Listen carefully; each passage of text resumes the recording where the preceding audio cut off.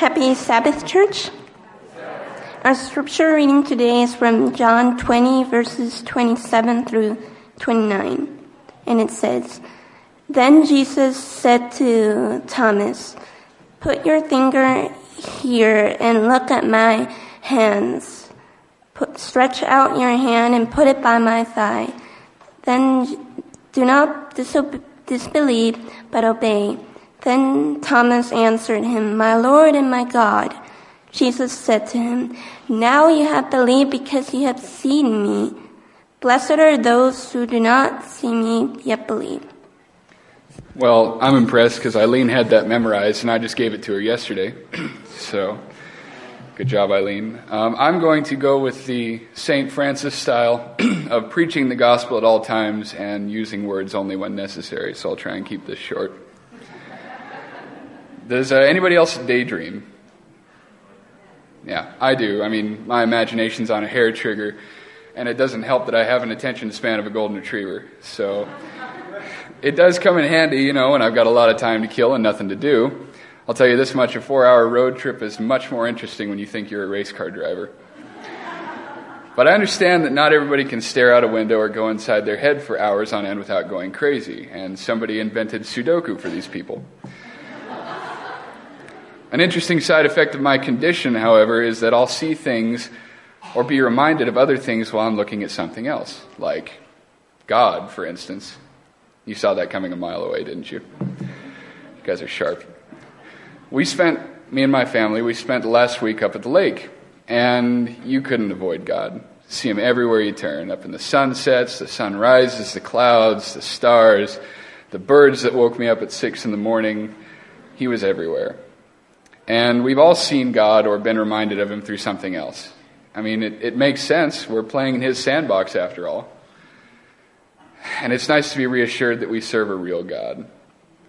But it's interesting to see what Jesus has to say about the matter at the end of John 20.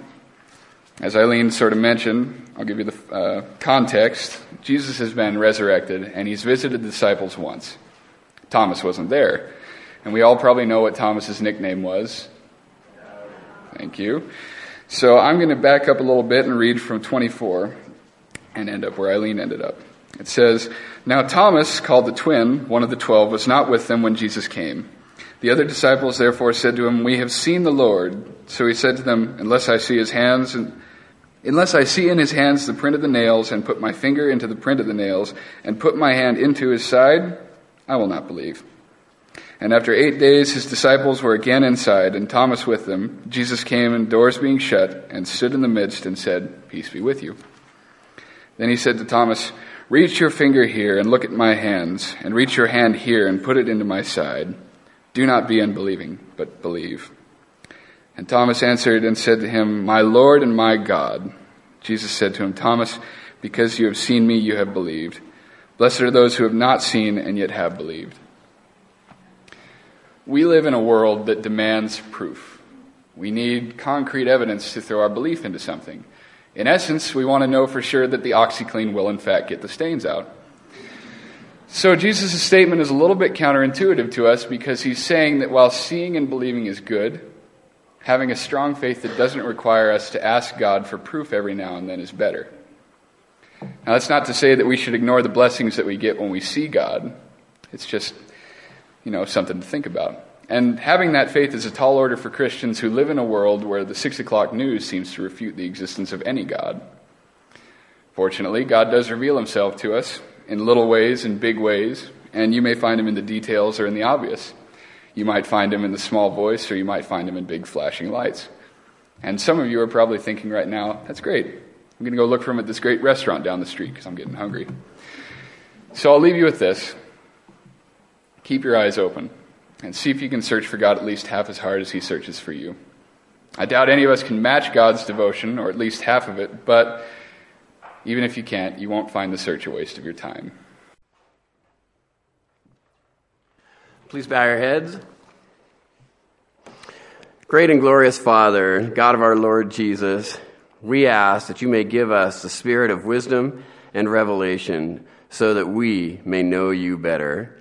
I pray this morning that you can open the eyes of our heart so that we may know the hope to which you've called us, the riches of your glorious inheritance in the saints, and your incomparably great power for us who believe.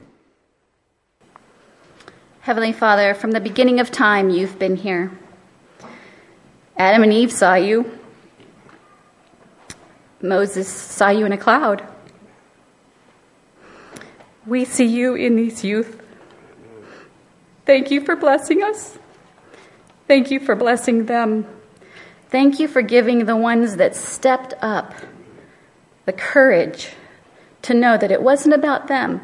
It was all about you.